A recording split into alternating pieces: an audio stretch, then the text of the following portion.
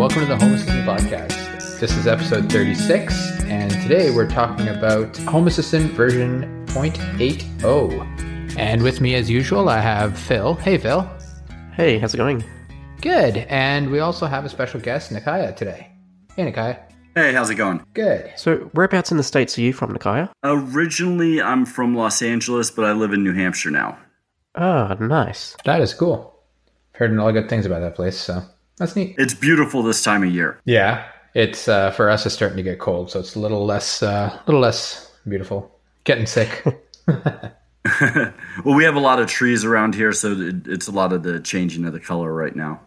Yeah, we have that too right now, so that's a nice part. So, anyways, on with the episode. So, just in terms of a quick little announcement, Hacktoberfest is on. So, again, if you're not familiar with the program, it's run typically by DigitalOcean.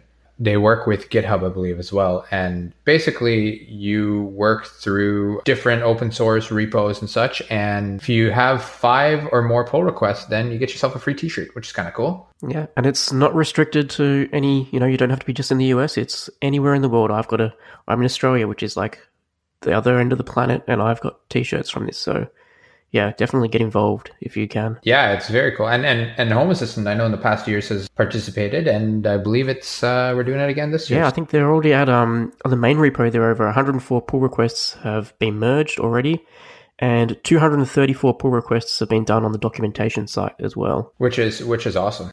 Yeah, so even if you don't know Python, but you can improve maybe some spelling or grammar in the docs that you've seen, open up a pull request and you get yourself a free t-shirt if you do 5 of them. And it doesn't have to be just Home Assistant, and it doesn't have to be any particular repo. As long as it's an open source repo on GitHub, it doesn't have to be particularly listed or participating in Hacktoberfest, you will earn yourself a t-shirt. So yeah, there's a lot of projects that you can help out with. That is very cool. And we'll leave the link for that in the show notes.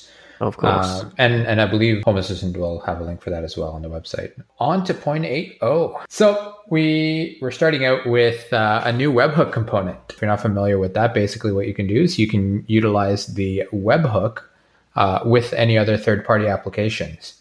And you can use that to fire off, different automations or whatever. Phil, do you use any kind of webhook pieces today in any of your projects? And not Home Assistant related, but... Well, no, not Home Assistant yet, but I believe I will be now.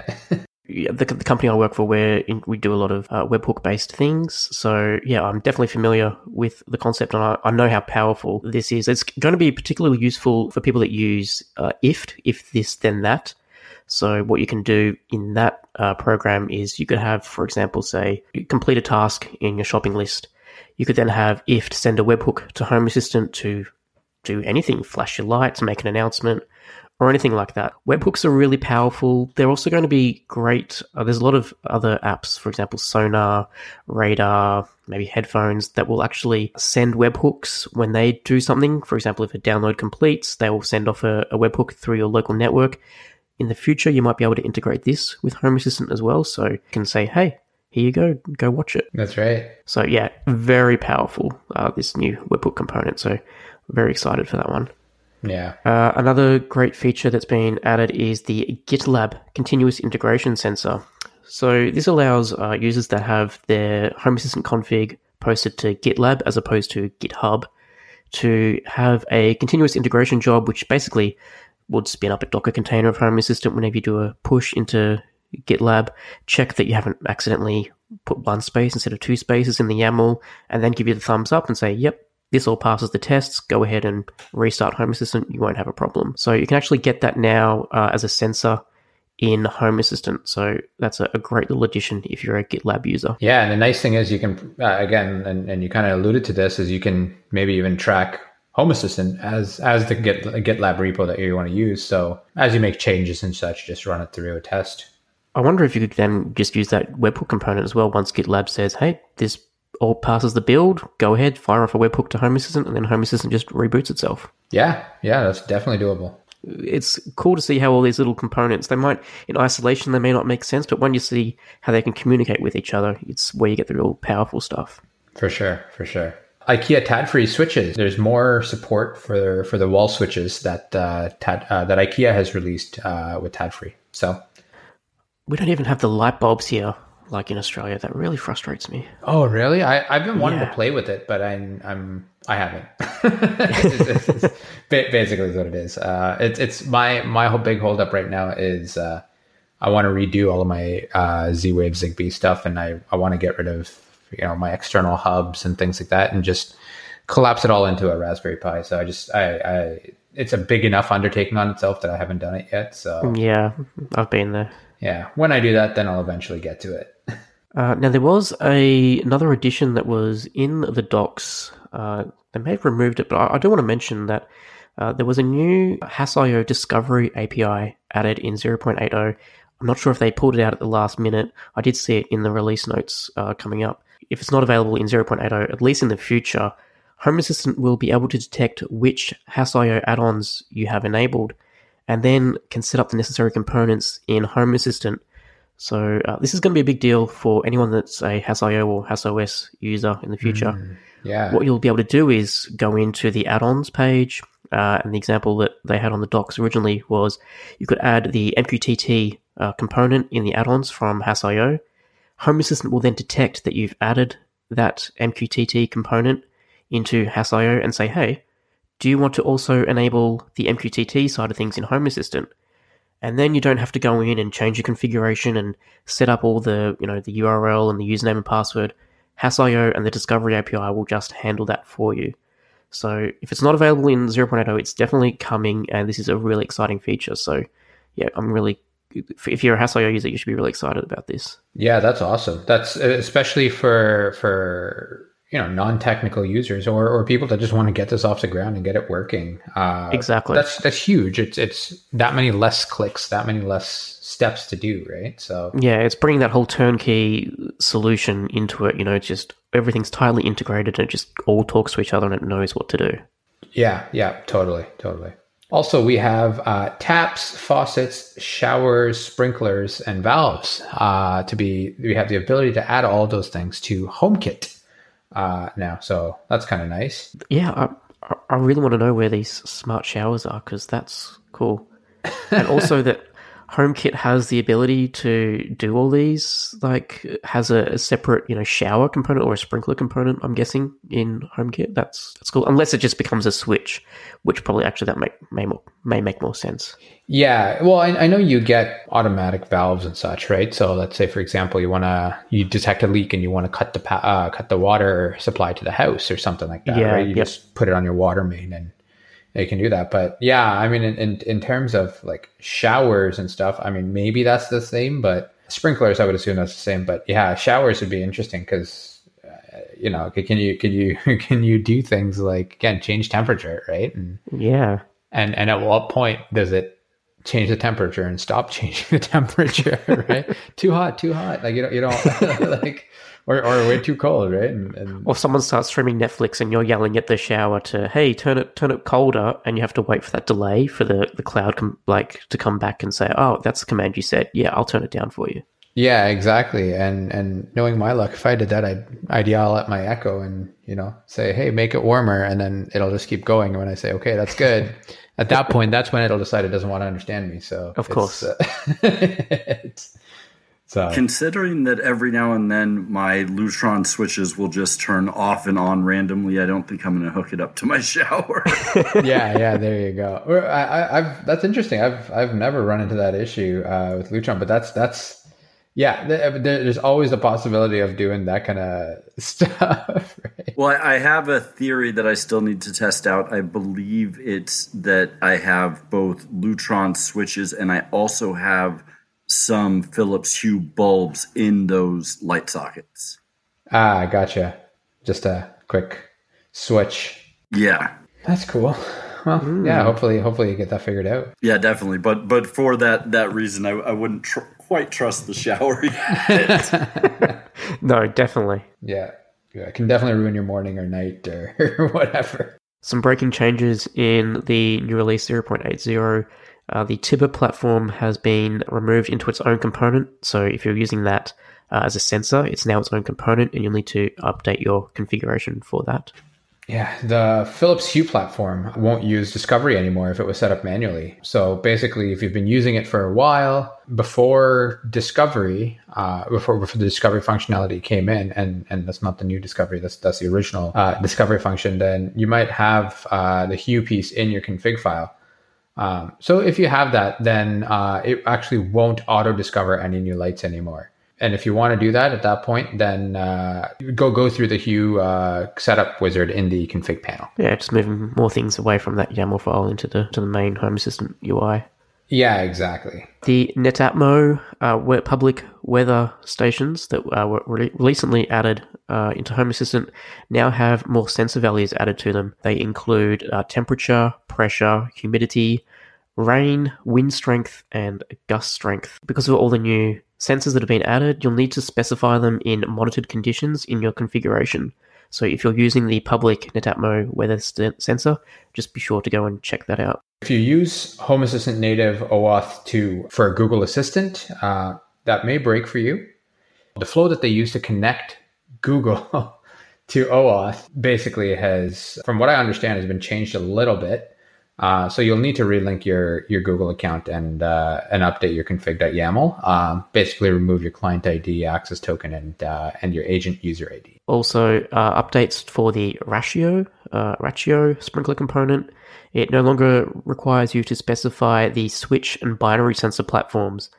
They'll be initialized automatically. So make sure you remove the switch and binary sensor entries for the Ratio platform from your configuration if you're using that. And the Blink component, apparently that's been completely overhauled, which is kind of cool. So, but no notification sensors are exposed, and that means for things like motion and such, you can use your binary sensor as well to detect it. Also, there's a couple of other changes. Things like Snap a Picture service has been changed to a trigger camera, and any cameras that you use they get prefaced with Blink when they're added to Home Assistant. That includes if you have them already. Yeah, so that'll be changing entity IDs when you reboot, so watch out for that one. Exactly, yeah. And some other noteworthy updates. It's a really big release, this one, because of Hacktoberfest. That's cool. Yeah. The one I'm really looking forward to is the daily or hourly mode has been added to the dark sky weather sensor. So now you can specify whether the forecasts will be displayed in Home Assistant for the next few hours or for the next few days. I'm personally using the dark sky sensor for the weather card in Lovelace, so I'm hoping when I update to 0.80, I can just flick that over and in the cards it'll display the next few days, the forecast. So I'm looking forward to trying that out. That's kind of neat. Also, image support has been added to Hangouts. So with using Hangouts as a notification, you can now have images. That's kind of cool. Yeah, snap a picture of a camera, send it through to your Hangout chat. That's cool. Yeah, you can see who's at the door or something like that. That's very cool. If you're using the Google Maps platform for presence detection, you now have the ability to see your phone's battery level and your charging status, which is something I believe we spoke in the last episode that the iOS app can do. So now it's cool that if you're on Android and you're using the Google Maps platform, you can see that now. Some automations that you might want to do with this could be sending an alert to a significant other when your battery's almost out of battery, and also detecting when your phone is charging at night. You might be able to put the house into sleep mode automatically as opposed to having to yell out good night to the Amazon Echo or something. So yeah. Some cool stuff there. That is neat. But on the note of the iOS app, so I've been playing with the beta quite a bit. I got rid of my using SmartThings using the SmartThings app as a location. You got rid of it finally. Oh my god, guys! The app is amazing. And I tweeted about it. Quite a few people were like, "Whoa, that's cool." Somebody actually, and one of the things I realized is I've actually able to use that through my single sign-on. So yeah, nice. Which is amazing. So great enhancements, guys. So kudos to the iOS team. Does the iOS app let you view it in Lovelace? Not to my knowledge. I might be wrong. So my Lovelace attempts every time have been pretty catastrophic. So temporarily, I have given up on trying to get that to work. I'm using the normal UI. So I believe it uses the normal one, but maybe somebody can shoot us an email and let us know if they've had that experience with Lovelace. And I would assume Lovelace would have to be your default. Well, I'm curious because I'm using the alpha version of the Android app. Oh, okay. While it doesn't use Lovelace, I know they're already talking about that being a future feature. Interesting. Okay, that's kind of cool. Yeah, I don't see why it wouldn't if Lovelace is your default, but I could be wrong. That's a good question for Robbie, actually. Next time we chat with him, we can ask him. Also, logbook enhancements. Any incoming commands that you spit out through your Echo will actually get logged in Logbook. So that's kind of handy. So just to know, if you're having any trouble between your Echo and Home Assistant, it's great for troubleshooting that a bit as well. So that's a lot of fun. Yeah, that's awesome. Yeah. So Nikiya, on to you. What's going on with you? What's your Home Assistant story? We want to know. All right. So I started with Home Assistant back in May. Previous to that, I had been, like I had mentioned before when we were talking. Prior to the podcast, I'm kind of a tech enthusiast. So I had been doing a lot of stuff with Google Home and Chromecast and things of that nature. And when I got into a new house, I wanted to make it more of a smart home. So I added a lot of Nest components, MyQ garage door openers, things of that nature. Mm-hmm. And during my research, I came across Home Assistant, which obviously adds a lot more components to the fray than Google Home, especially at the time. Yeah, I'm just looking at the list. You've got you've got smart things, you've got Nest, you've got smart locks, you've got so many smoke detectors and thermostats and an alarm system. So you've done it really well. I'm very jealous. How long have you just started with wanting to use home automation, or have you previously done home automation before? I've looked into it before, but obviously, all the major companies are a little expensive, especially for what they offer. I had a whole home audio system. I forget the name of the company now, but it had some automation features just for the audio. But anything like blinds or anything like that, you look into the price and it's just ridiculous. Yeah. So I was waiting for something that I could do with my home. When Google started coming out with their home products, I jumped all over that because I'm big into the Google ecosystem anyways. And so that was a natural fit for me. Yeah, that's awesome. I'm also pretty jealous of, I know you mentioned you have a gigabit internet connection, so I'm pretty jealous of that. Oh, the dream. I know. Yeah, that was offered. This is a brand new neighborhood, so obviously Comcast who's my cable provider, is putting all their new equipment in here, and yeah, that's definitely made things a little bit easier. yeah, that's not bad at all. I mean, I think my community specifically has, I think we can go up to 250 megs, which isn't bad. I'm on 100 meg. I think Phil could use the most out of all of us. I'm sorry, guys. So since then, it's just been building onto it. One of the things that I don't know if you guys have seen is Google Home recently updated their home application. Yeah. It's funny because I know now that my user interface for Home Assistant will never be used by anyone in my family because they will just go through the Google Home app. Yeah, exactly. Yeah.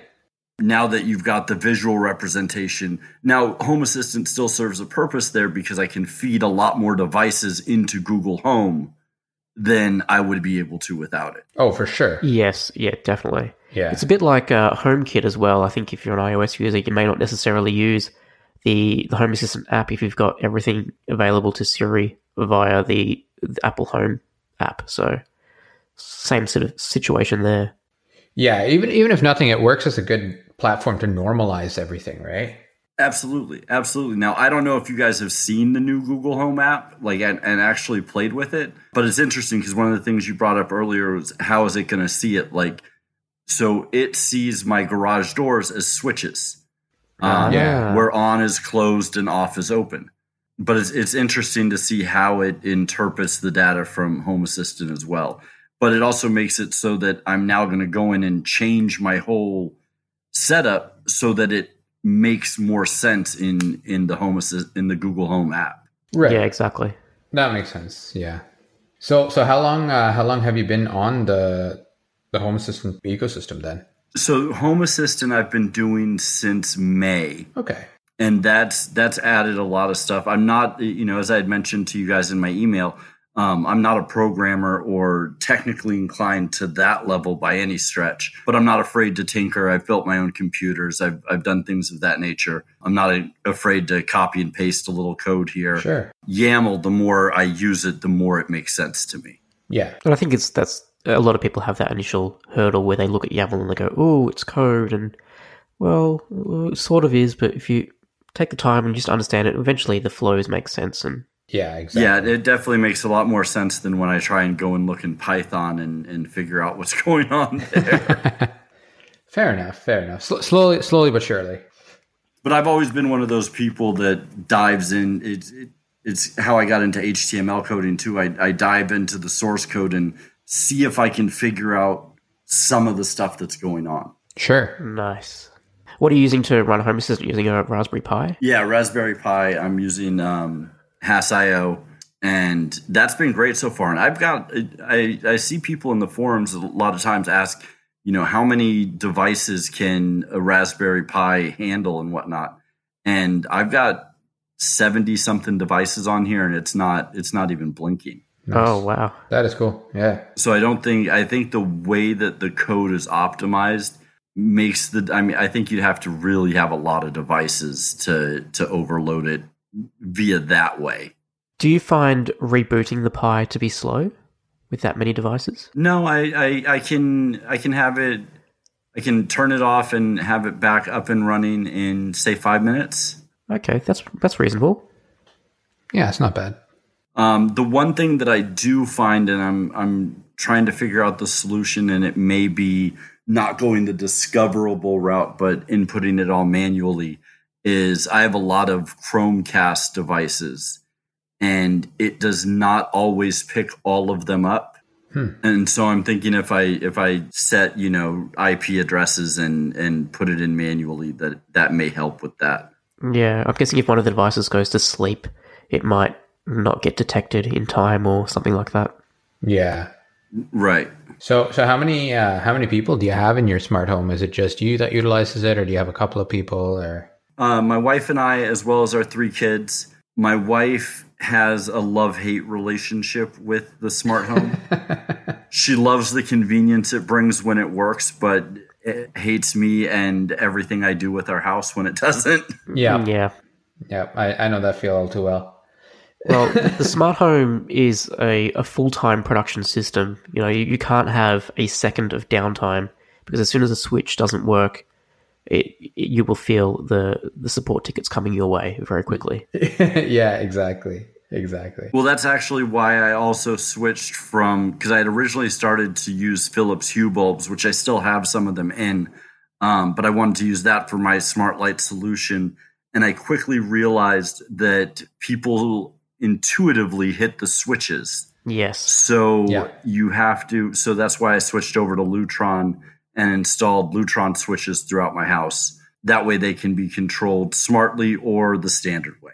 Yeah, and that's huge, right? Especially and even people that use it all day every day, fine. You can almost train yourself to be like, oh, hey, I can't, or I shouldn't flip the switch or whatever. But you have a guest that comes in and boom, everything, all that's out the window, right? So yeah, absolutely. And I mean, you can even install, those battery operated switches, but then you have double switches everywhere. Yeah, that one's not. Well, as a renter that can't change the physical switches, I found the best way to do it is to put a little bit of masking tape over the switch. Keep it on and just put a little bit of masking tape.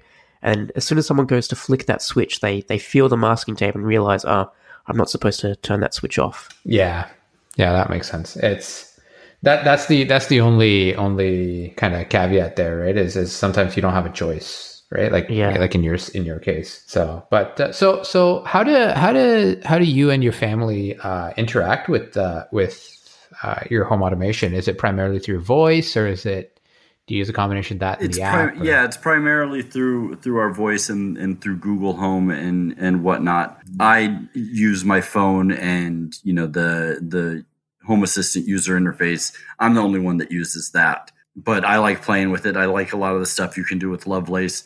I think I can eventually build a prettier user interface with Lovelace than Google Home or anything that just automatically populates everything. Yeah. But for the most part, it's done through the Google Home devices. Fair enough. Okay, that's cool. So it's interesting because one of the things you mentioned is like talking about how using Lovelace as to use the actual UI. And earlier we were talking about my lack of experience, I guess let's call it, with with Lovelace, and it was interesting. So for me personally, I realized I barely log into the interface unless I need to check something, right? Almost everything is either an automation or done through voice to override the automation or to go around the automation, right? So it's that, I don't know. For me, that was another thing where I was kind of like, I don't know if I is it worth the time investment in upgrading or in rebuilding my UI to be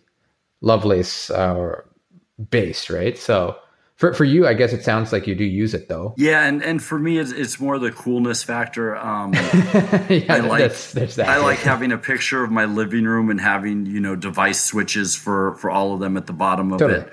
And eventually, I'd like to do the floor plan. I think that's an incredible feature. Yeah, but I know it's for me. It's sure.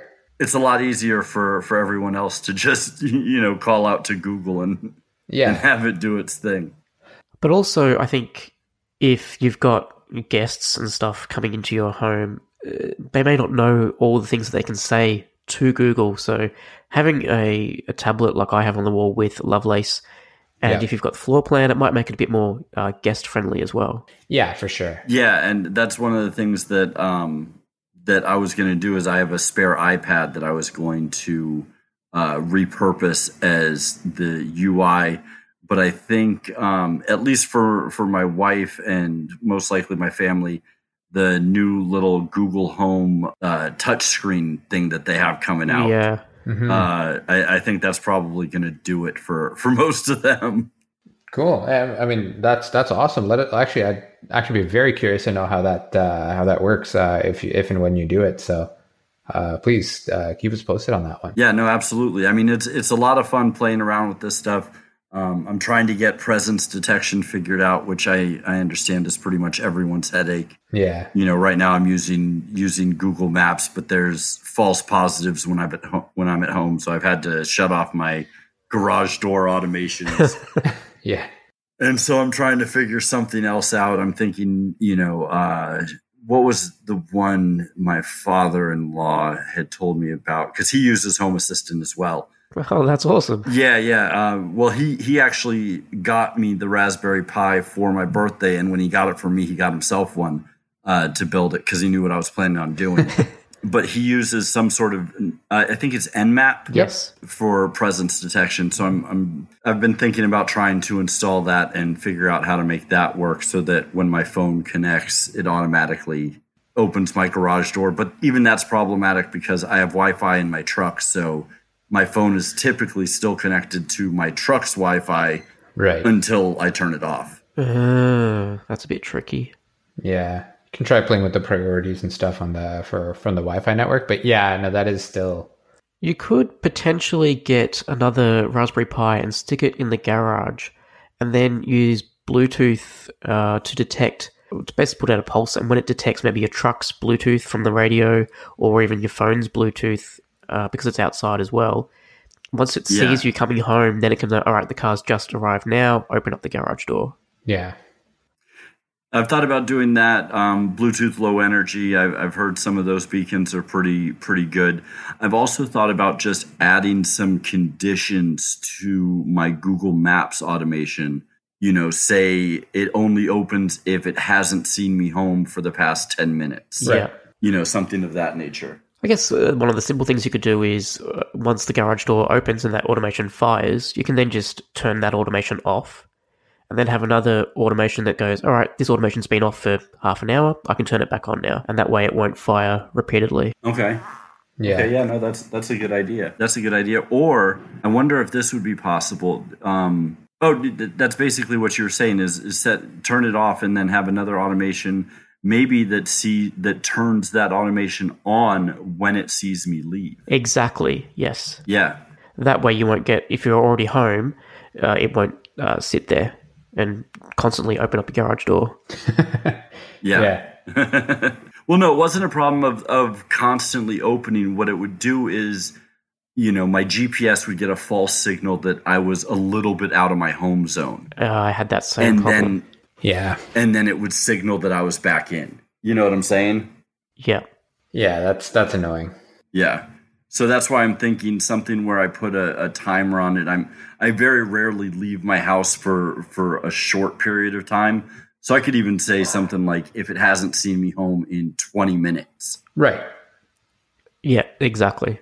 But yeah, so that's one of the major automations that I'm looking into is having the garage door open and shut. I wish Nest and Yale would be a little bit more forthcoming with their APIs for their lock. Yeah. So that's made me, although Google Home can now lock it, so that helps. Oh, yeah. That's good. The unlocking is typically they do it on purpose just so you can't yell and, say, hey, unlock the door. Like anybody can just say it really loudly and what have you, right? Yeah, I just wish, because Nest and Yale are working together, but now Yale is also working with, who's the other major lock company? August. Quickset. August. Yeah. August. They're also working with August. So they're putting some of the modules for the presence detection for unlocking into some of the Yale locks. But considering August and Nest are competing, I highly doubt it's going to come to the Nest X Yale lock. Yeah. But that's one thing that's had me thinking about migrating over to the August home locks. So you have so many devices and that you seem to have integrated.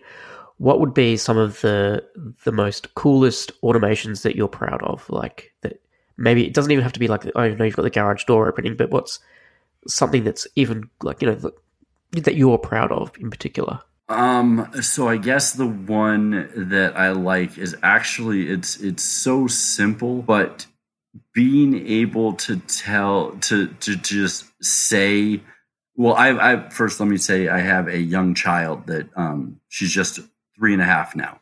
Mm-hmm. So when I'm carrying her down the stairs, being able to tell Google to turn on Netflix and what channel to put it, what show to put on, that's awesome. That's probably my favorite thing right there. Yeah. Especially when you don't have your hands free. Exactly. That, and now that I have the lights, when we're all leaving for the day or to go out for something, being able to say, turn all lights off and not having to worry about anything. Yep. That's another good one. That's cool. Yeah. Sometimes it's the simple ones you use those all the time, right? They basically replace having to do something. Absolutely. I mean, Google Home. So we have Google Homes in just about every room in the house. Yeah. And that has brought so much more music into our house just because it's so simple. Yep. Yeah. No, I totally get that. Yeah.